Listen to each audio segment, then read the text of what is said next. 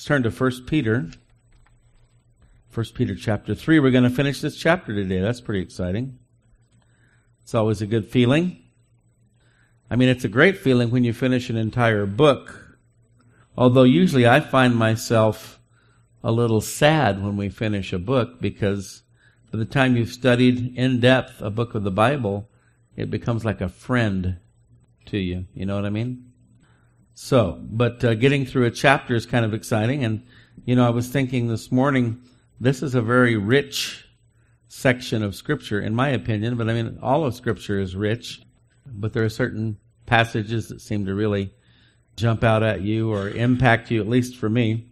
And I was thinking about the fact that even though Peter wasn't a really prolific writer, Paul obviously being the most prolific writer in the New Testament, but the richness of Peter's writings, I love his first and second epistle.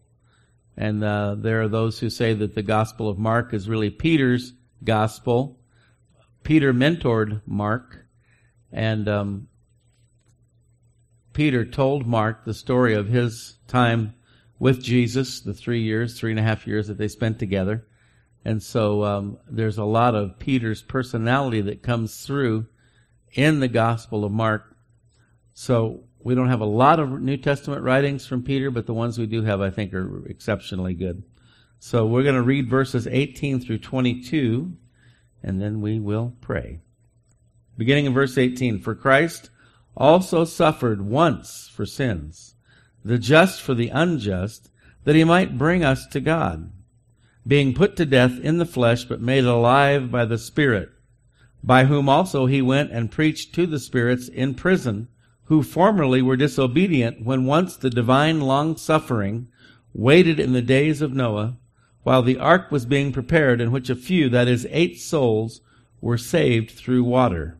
There is also an antitype which now saves us, baptism, not the removal of the filth of the flesh, but the answer of a good conscience toward God, through the resurrection of Jesus Christ, who has gone into heaven and is at the right hand of God, angels and authorities and powers having been made subject to him." Let's pray. Father, we lift up this time in your word. We thank you for the wonderful writings of Peter, one of the men who was the closest to our Lord and Savior Jesus Christ when he was here on earth. And we see the richness of his spiritual experience as a close, personal follower, disciple, and ultimately apostle of Jesus Christ. We ask you to bless this time this morning as we study the words of Peter, which we know are your words. Peter wrote under the inspiration of the Holy Spirit. Bless this time of study, Father, we pray in Jesus' name. Amen. And I would say that as we begin this section here today, verse 18, it's been said that it is, although it's one of the shortest and simplest, and yet it's one of the richest summaries given in the New Testament of the meaning of the cross of Jesus. Peter lays it all out here in this one verse. Christ also suffered once for sins, the just for the unjust, that he might bring us to God, being put to death in the flesh, but made alive by the Spirit. Just a wonderful, concise laying out of the gospel, if you will, about the meaning of the cross of Christ. So now when Peter says Christ also suffered, or one translation says died, Christ also died, which he did. He suffered. His suffering ultimately led to his death. Peter is speaking here in the light of the previous section. We remember last week we talked about the fact that Peter talked about the fact that we are called to sometimes suffer for righteousness' sake. And so the point Peter's making here is, having exhorted us to that, he's saying Jesus is not asking us to do anything that he hasn't already done. So Christ also suffered. Even as Peter says, yes, there's going to be times when you're going to suffer because of Christ. And when you do, it's a blessing. You will be rewarded for it. You will be blessed. You will be highly favored, if you will.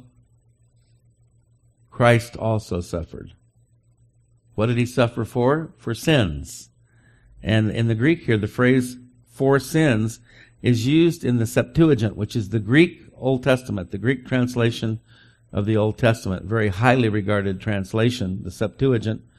This same phrase is used in the Septuagint in regard to the sin offering for atonement in the Old Testament. Noah Webster, in his 1828 dictionary, defines atonement as this: satisfaction or reparation. That's a term we've heard recently, reparations. And some have talked about the fact that perhaps we need to pay out reparations for the descendants of those that were victims of slavery prior to the Civil War. But reparation, it's a repayment.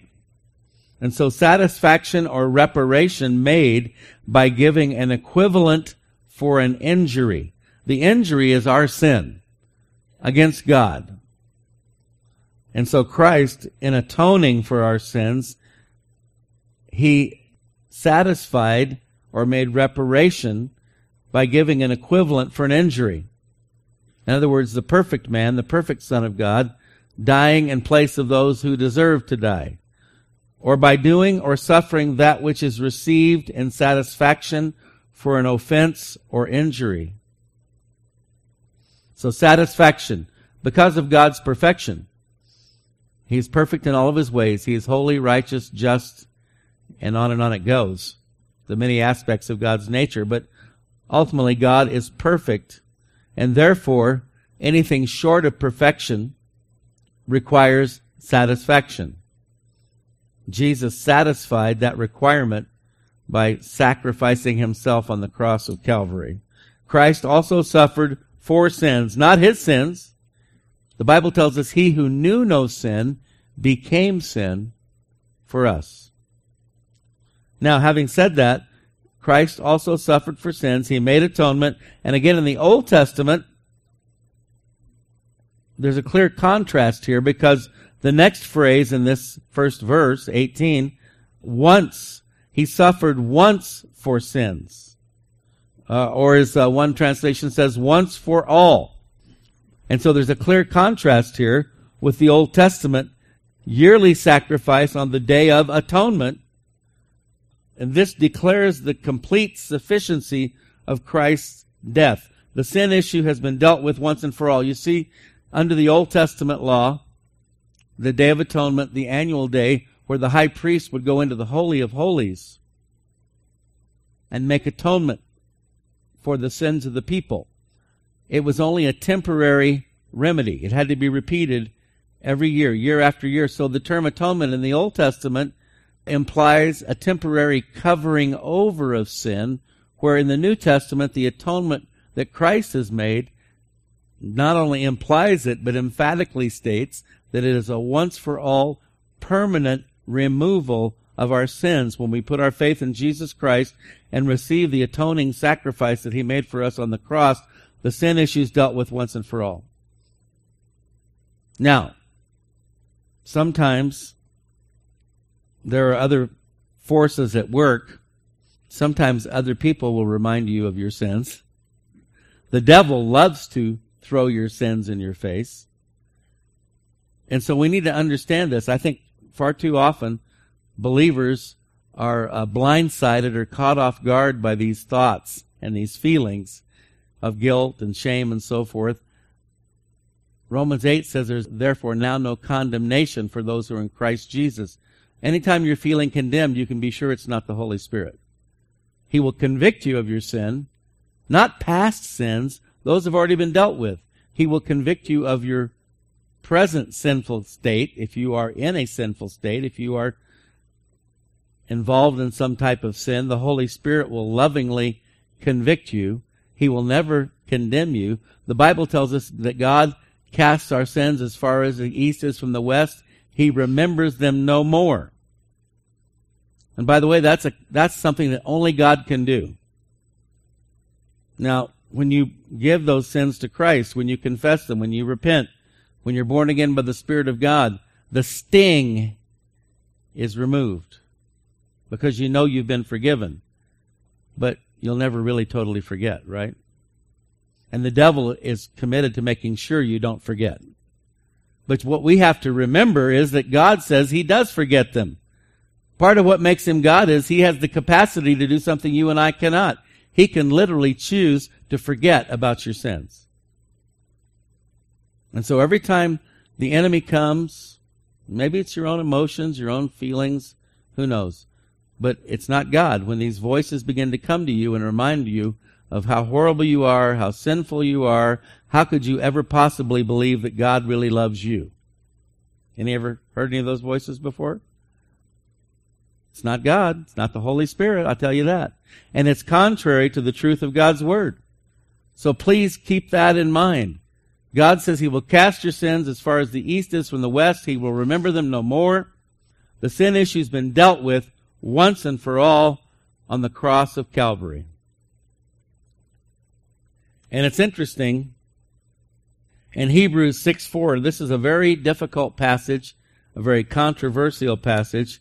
I'm almost reluctant to bring it up, but I'm going to because I want to point out something here. Hebrews 6:4-6.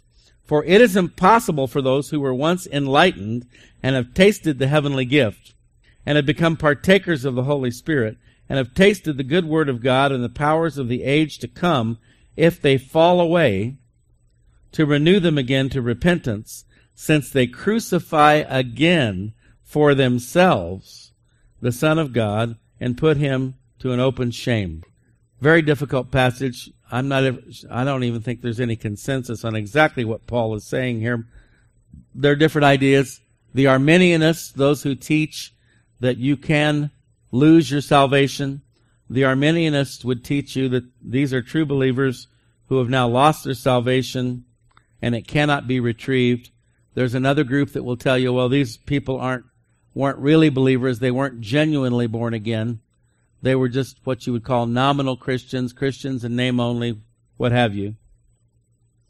And there are others that say, well, Paul was merely presenting a hypothetical here, which actually could never really happen. But he's trying to make a point of how important it is that once you've made that commitment to Christ, that you don't turn back. It's just like the old song that we sing, I have decided to follow Jesus. No turning back, no turning back. But the point here, the reason I bring this up in the context of this teaching today, is because Paul talks about the idea of crucifying again for themselves the Son of God flies in the face of the point that Peter is making here in 1 Peter 3. It was a one-time deal.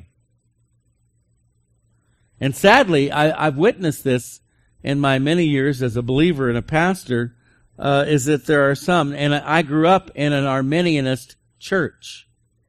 So that impression was given quite often that if you've sinned at all this week, you need to get saved all over again. Anybody else experience that? I grew up in a church like that, where people were constantly going up and getting resaved because you led to believe or taught to believe that if you sinned, you'd lost your salvation. Man, nobody could stay saved for 5 minutes if that were the case. And it led to a lot of guilt. It led to a lot of people falling away because it sets a standard that no one can meet. If you were taught in the church and led to believe that every time you blow it, you've lost it and you've got to go back and get saved all over again, that can become extremely discouraging, frustrating, and eventually many people just give up. What sustains us is the grace of God. The knowledge that no matter how many times we blow it, He's always ready, willing, and able to forgive us and restore us unto Himself. And it's not even a matter of, oh no, I think I lost my salvation today. It's, oh man, I let something get between me and God. We're not as close as we were yesterday. I need to get this right. It has nothing to do with losing your salvation, because even as sin was dealt with once and for all, the final complete atonement made by Christ, salvation's a once and for all deal too. You can only get saved once. And so it's sad when I see people through the years who have felt like they needed to get saved over and over again. You can only get saved once. If you're saved, you're saved. Get it?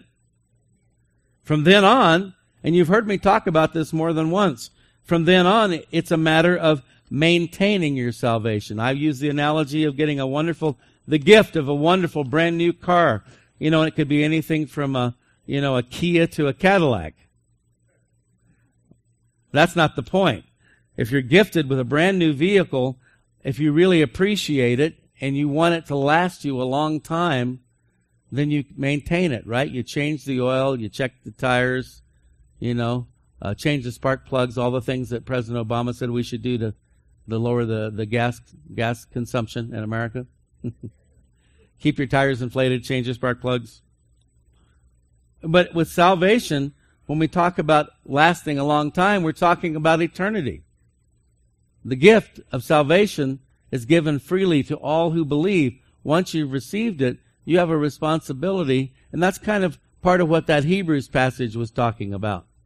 We have a responsibility to maintain it. There's an old expression, you'll see it sometimes on wall plaques and so forth, or even bumper stickers. If God seems far away, guess who moved? He promised to never leave us or forsake us, right? And yet sometimes people will get in this place in their lives where maybe they're not maintaining their salvation the way they ought to be. And how do we do that? Well, we talked about oil changes and inflating your tires and changing your spark plugs. It's prayer, it's worship, it's Bible study, it's fellowship. All these things are part of maintaining your salvation. And if somebody is a believer but they choose not to participate in those things, they don't go to church hardly ever. And again, it's not about being religious, it's about being relational with God and with other believers. And it's about submitting yourself to the teaching of the Word of God by individuals who have been called and gifted to do that. It doesn't make those people any better or more important, but God, you go through the Scriptures, you find that God, Ephesians chapter 4, He's given some apostles and prophets and pastors and teachers and evangelists for the equipping of the saints. So you go to a garage to get your car maintenance, right? This is your spiritual garage. You get your oil change, your spark plugs, so forth. Fellowship, prayer, worship, Bible study, if you want to maintain your salvation. And then people say, well, I don't need church to do that. All I need is God. Well, all you need is God to get saved. But guess who started the church in the first place? Jesus said, upon this rock, speaking of Himself, He said, I will build my church. How do you find His church? In fact, my buddy, John Higgins, Calvary Chapel, Tri-City in Tempe, Arizona, he added a subtitle onto his church. It's now called Calvary Chapel, His Church. I like that. But how do you find His church? You look for churches where the Word of God's being taught, not willy-nilly nitpick here and there, just the verses that you know are going to make people feel good. I was just talking to my wife about that this morning. I'm not even going to go into it. I've turned over a new leaf. You find a church where the Word of God is being taught consistently, where they're not teaching out of psychology books and self-help books. You see? Okay, there's this inner struggle going on right now. You find a church where people are worshiping in spirit and in truth, like Jesus told the woman at the well, where there's heartfelt, sincere, spirit-filled worship, where you find people who genuinely love one another. That's His church. Get it? We're talking about salvation as a one-time deal, but then there's maintenance involved. Philippians 2:12, therefore, my beloved, writes Paul the Apostle, as you have always obeyed, not as in my presence only, and that's a good sign. Paul says you guys weren't just behaving properly when I was around, but even when I wasn't around. How would Paul know that? Because he received reports from elders, leaders in the church, various people, others that would go and visit these churches. Not as in my presence only, but now much more in my absence. Boy, that's a really good sign. He's challenging them. He's exhorting them.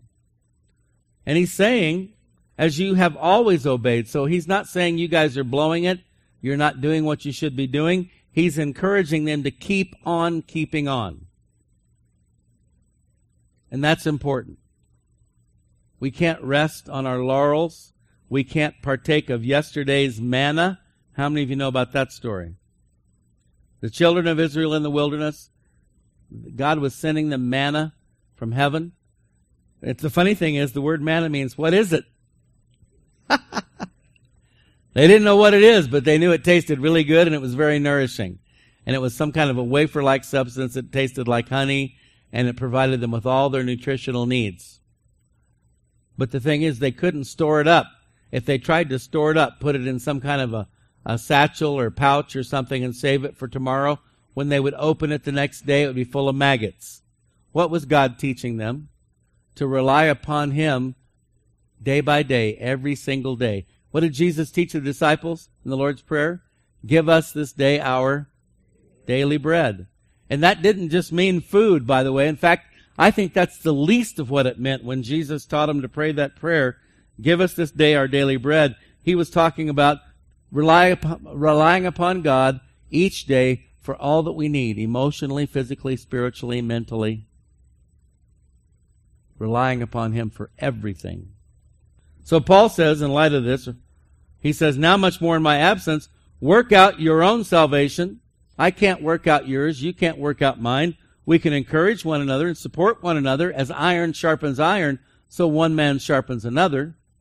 But the bottom line is, each individual man and woman is personally responsible for their own maintenance of their own salvation, which is given by God as a free gift.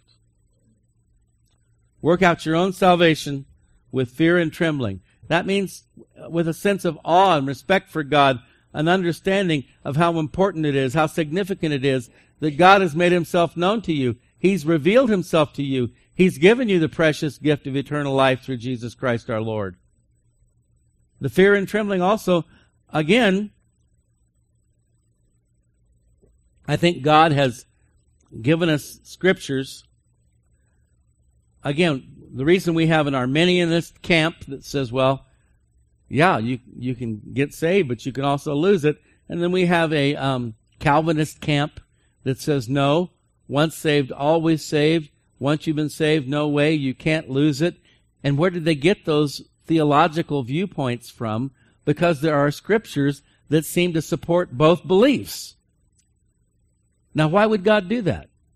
On the one hand, Jesus Christ died on the cross so that we could have an assurance of salvation. It was never God's intention, never His plan or purpose, that His kids would go around worried every day about whether or not they were saved and whether or not they were going to get to go to heaven.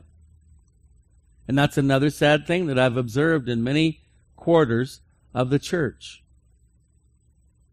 Believers who don't seem to have an assurance of salvation, a security. This is particularly true. I hate to say this, I'm not trying to slam anybody, but for the most part, my experience with related to people in the Catholic Church, rarely if ever do they have an absolute certainty of salvation. They believe it depends upon the Eucharist, confessing to the priest, so on and so forth. One of the dominant feelings or impressions that I get from many, many people in the Catholic Church is they don't really know if they're going to heaven or not. Jesus didn't die for that. And they're not the only ones. There are other denominations, other cult groups. In fact, all cult groups are fueled, empowered by this idea that they inculcate into their constituents that you can never really know for sure. So you better keep working, buddy. You talk about the Jehovah's Witnesses, the Mormons, it goes on and on. Virtually every cult group is characterized by the fact that their people are scared to death that they may not get there. You believe Jesus went through all that He went through so that you could live life like that? You were already living life like that, weren't you? Without Jesus. That's how most of the world lives.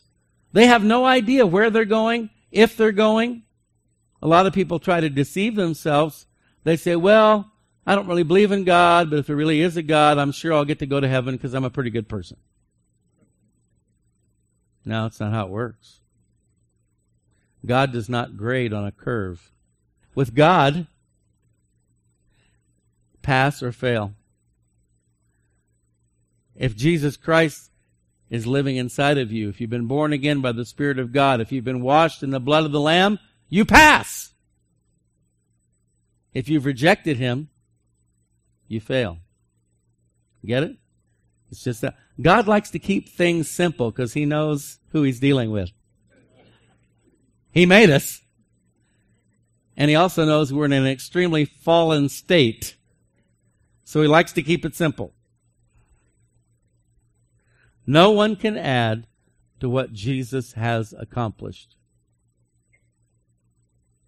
Oh, to finish my other point, the scriptures that, again, God's Word never contradicts itself. If there's an understanding problem or an error, it's with us, not Him. But I believe He has structured the scriptures in such a way to keep us on our toes, if you will.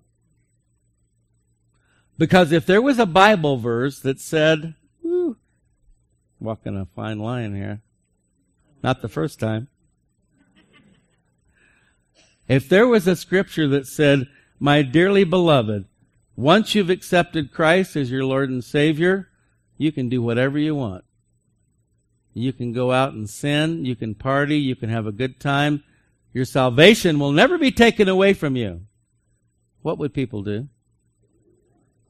They would go out and sin and party and have a good time. They wouldn't maintain their salvation, would they? Not by any means. So there are no scriptures like that. There are many scriptures that give us comfort, that give us assurance, like the ones we're reading today. Sin has been dealt with once and for all. Once and for all, Christ died, as we'll see in a moment, the just for the unjust. While we were yet sinners, Christ died for us. We have the promise, whosoever believeth in Him should not perish, but have everlasting life. However, then you have other scriptures, like the one we just read in Hebrews, and that could cause you to perhaps break out in a sweat. And you go, wait a minute, I thought I was secure in Christ, and now the writer of Hebrews, which we believe is the Apostle Paul, never been able to be purely, totally confirmed. The writer of Hebrews said, if you've tasted of the goodness of God, if you've, experienced the Holy Spirit and so forth, and then you fall away, it's impossible for you to be restored because you're crucifying Christ all over again, at least in your own heart and mind. I believe Pastor Chuck Smith put it best. You really can't say it any better than he did, and I will quote him again here today. I know some don't like to quote him anymore because he's with the Lord now, but we still quote other church fathers from the past, and I consider Pastor Chuck to be a church father. When he was asked about this issue of eternal security, Calvinism versus Arminianism and so forth, Pastor Chuck's response was this: we are eternally secure in Christ. In Christ. As long as you follow Jesus, you got nothing to worry about.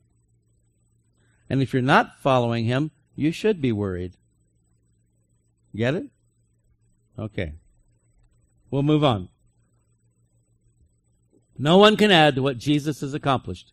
It's simply a matter of each individual's willingness to accept what He has already done. There are no new messiahs. There are people with Messiah complexes that think they are the Savior. I've witnessed that over the years. Doesn't usually turn out too well when people rise up in the church like that have a very powerful need to be needed and to draw people to themselves rather than to Christ. No new messiahs, no incarnation of the Christ consciousness, as they say in the New Age movement. Buddha's not a messiah, Muhammad, Joseph Smith, and some people even elevate to the Pope to almost a Messiah-like or God-like status. There's only one man, God-man, in the entire universe that can save your soul, and His name is Jesus Christ. So we go on. Peter says, the just for the unjust, or one translation says the righteous for the unrighteous. So Peter previously had talked to us about this, having discussed the privilege that we have of suffering for doing good in the previous verses that we studied last week. Peter reminds us of the example of Jesus, the righteous one, the good one, dying for the unrighteous, the bad or sinful one, us. And so the next time that we're inclined to not be gracious or kind or understanding to those who misuse us and abuse us, those who revile us and so forth, persecute us, we need to remind ourselves that prior to conversion we were no different. The just for the unjust, the righteous for the unrighteous.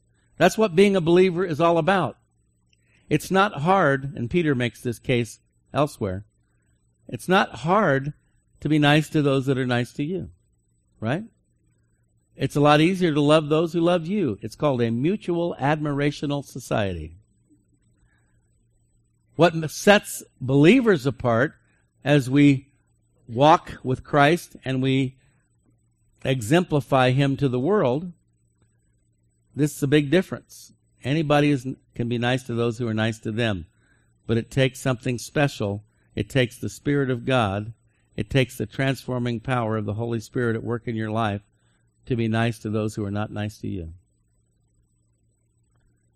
And I'm getting convicted even as I speak, because there are times when we all fall short in this area. Jesus, of course, we know this, was unjustly accused of being evil, blaspheming, trying to take over the kingdom. Remember? They tried to portray Jesus as a usurper of the power of Caesar. And so when they cried out, crucify him, they said, we have no king but Caesar. Wow, did they blow it. Because Jesus is the King of Kings. We know He was unjustly accused, abused, when all He did was come into this world, love and help people, healing them, delivering them from demonic possession, saving their souls. So the just for the unjust, the righteous for the unrighteous. Why did He go through all that? Why would the perfect sinless Son of God submit Himself to all that abuse? Peter says to bring us to God. Jesus' purpose in all this was to restore our relationship with our Heavenly Father, which was broken all the way back in the Garden of Eden when man disobeyed God and fell, cast out of the garden, brought the entire human race and all of creation under the curse. Jesus did all this, went through all this to bring us to God. Romans 5:10, for if when we were enemies of God, we were reconciled to God through the death of His Son, much more having been reconciled, we shall be saved by His life. So reconciliation and salvation go hand in hand. Unless we are reconciled to God, we cannot be saved. Jesus came to bring us to God, to reconcile us, and that means restoration of relationship. In this case, with God. And it says, He was put to death in the flesh. Another important point that Peter makes here. God in the flesh. One of the names of Jesus is Emmanuel, remember? It means God with us in the Hebrew. Emmanuel, God with us. He shall be called Emmanuel, God with us. God in the flesh died for us in the flesh. The heresy of Gnosticism taught that Jesus was really just a ghost, a phantom, a spirit with no tangible physical body. That would not have worked. The Bible clearly teaches, Hebrews chapter 9, without the shedding of blood, there is no remission of sin. In the Old Testament, we have the blood sacrifices. The Old Testament tells us the life is in the blood. God created us in His image, but He gave us bodies of flesh and blood. That's why God came down at this time of year, the Nativity, the birth of Christ. God became flesh, John chapter 1, and dwelt among us. So the sacrifice had to be completely, absolutely in proportion to the one being sacrificed for. We covered that earlier. God in the flesh. Jesus' sacrifice was an actual, literal flesh sacrifice. And if he didn't have a body, he couldn't have done that. And again, there are even groups today who are still really in line with this Gnostic belief system that deny the physicality of Christ and that he will return literally in a physical body. He appeared before the disciples. They touched his body. He ate fish with them. But he referred to his body a little bit differently. He didn't say, I am flesh and blood. He said, I am flesh and bone. Blood, the life is in the blood, but in the fallen state of man, the blood also carries a lot of the diseases and sickness. So apparently our new eternal bodies will have a different substance. They will be flesh and bone, and the life-sustaining force will be God himself. How cool is that? Put to death in the flesh, made alive by the Spirit. The Bible speaks of the Spirit raising Jesus from the dead in Romans 2:1-4, Romans 8:11, 1 Timothy 3:16. And then in Acts 2:24, it says God raised Jesus. And then in Mark 8:31, it says Jesus raised Jesus. Now, don't be perplexed. The meaning is the same in each case. Because God the Father, God the Son, God the Holy Spirit, we call it the Trinity, the triune God. The resurrection of Jesus is a work of the triune God. The Father raised him, the Spirit raised him, and he raised himself. To bring people to God, as we saw here, why did he go through all this? To bring us to God. Jesus died, and the Spirit raised him to life. Now we get into a really interesting section that is really challenging, so hold on to your yarmulkes. Verse 19, by whom also he went and preached to the spirits in prison. A better translation than preached would be he announced or heralded. This passage is one of the most difficult to interpret in the entire Bible. There have been more than 90 variations of interpretation attempted by Christian scholars. But of course, I'll be able to totally settle it right here today. Since the 2nd century, more than 90 variations.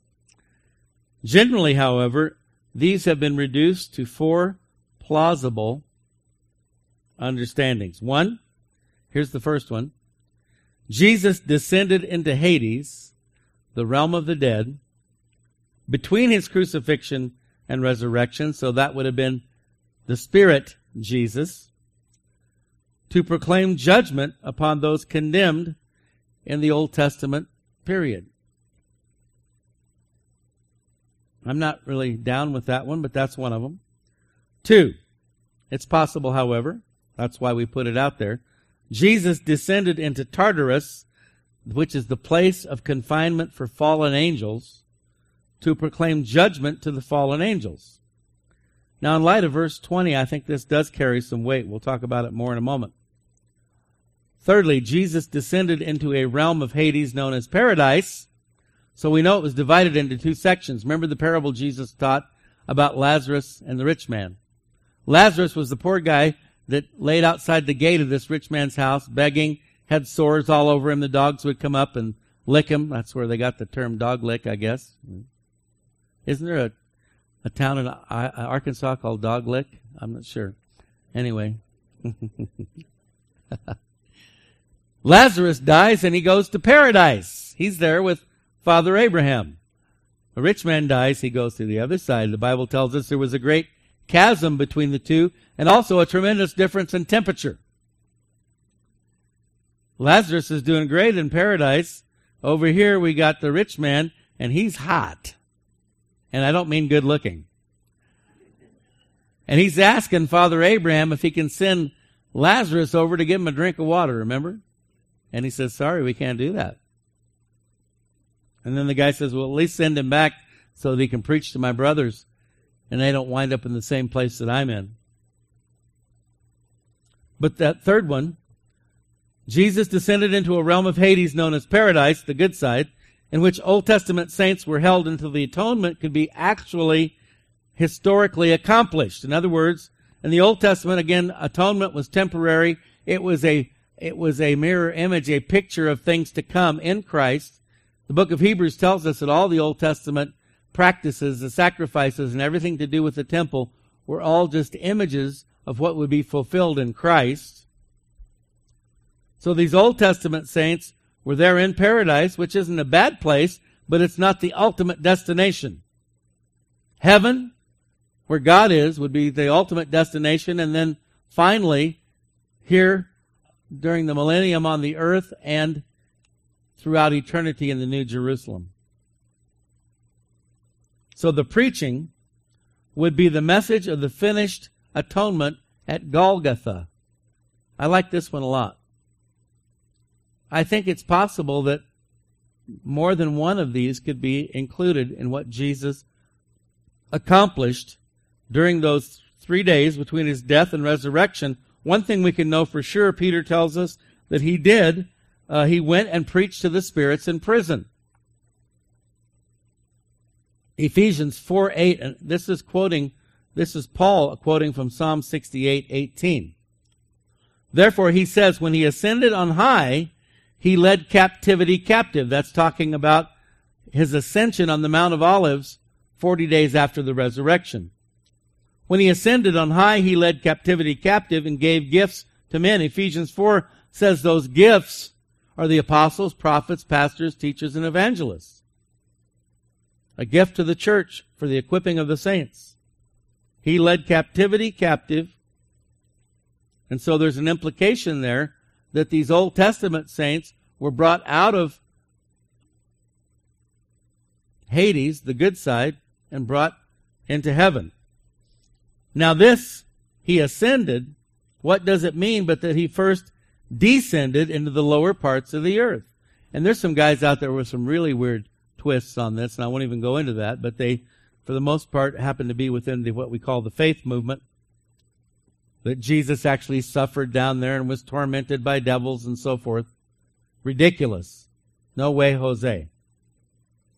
But this passage in Ephesians is thought to reflect the ministry of Jesus immediately following his death, but prior to his resurrection, in which he descended into Sheol or Hades to announce the accomplishment of atonement to the lost, as well as to the dead saints of the Old Testament. He then led captivity captive.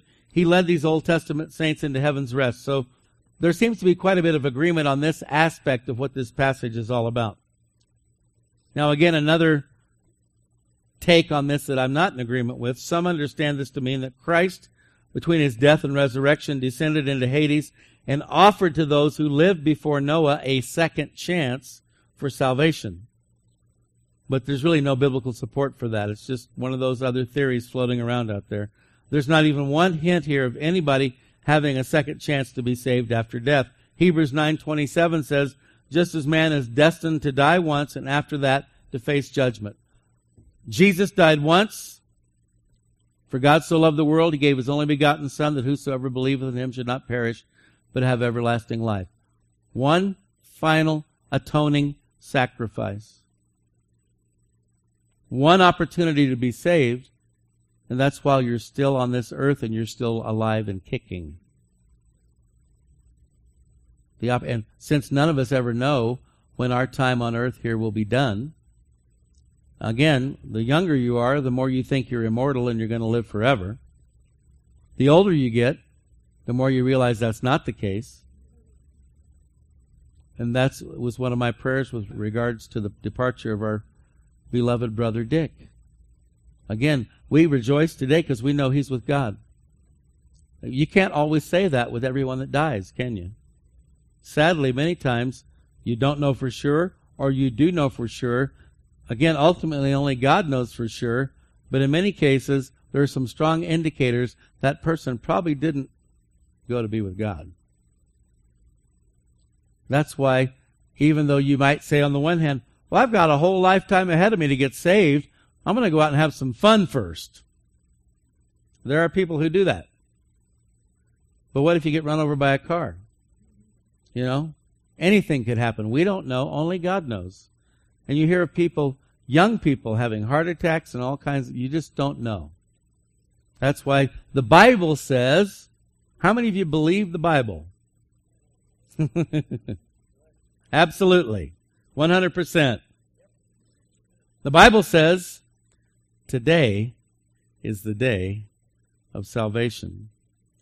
Anyone listening to this message, whether you're here in this room, watching on the internet, whatever, later on maybe on the TV program, today is always the day of salvation because you don't know what's going to happen tomorrow. Just as man is destined to die once, Jesus died once for the sins of all, the just for the unjust. There is only one salvation. Once you're saved, you're saved. You do have a responsibility to maintain that gift of salvation. But you're saved by grace through faith. And to what degree someone can jeopardize that salvation by not maintaining it is open to debate. I don't think that's a debate we want to have, do you? A lot of people do live their lives that way. How far can I go and still go to heaven? That's no way to live. Our concern should be, what must I do to please God and show Him I love Him? I can never repay Him for the precious gift that He's given me, but that shouldn't stop me from trying. Not because I'm trying to earn my salvation, but because I appreciate it that much. My point being this, there is no reincarnation, okay? One life, 'twill soon be past. Only what's done for Christ will last. And here's the fourth one, in my opinion, the most unlikely. The Spirit of Christ preached through Noah concerning impending judgment to the disobedient spirits of men in the pre-flood civilization. I don't buy into that one at all. But those are the four major, and except for the last one, I can see the possibility that it could be any or all of the above. But because again, as we get to the next section, which I think we will hold off until next week, but the next section gives us a strong indication that these spirits were the angels that the fallen angels that disobeyed God in history past during the time of Noah. But then again, we have captivity being led captive, so it's quite possible. I mean, God is a very efficient God. You know, He gets things done. So it's quite possible that when Jesus went down there, He took care of business on both sides. Get it? But we'll have to wait for that till next week. Let's stand. Father, first and foremost, above all this morning, we want to thank You that You sent Your Son, Jesus Christ, the one and only Son of God, God incarnate, God in the flesh, and we're getting ready to celebrate that, although we do celebrate it every day. We have the special time of year coming upon us where we celebrate the birth of Christ. May it be a very rich, wonderful, special time for each one of us and for those near and dear to us. But we thank You so much that Jesus came and He died for sins once for all. He took care of business. He got it done.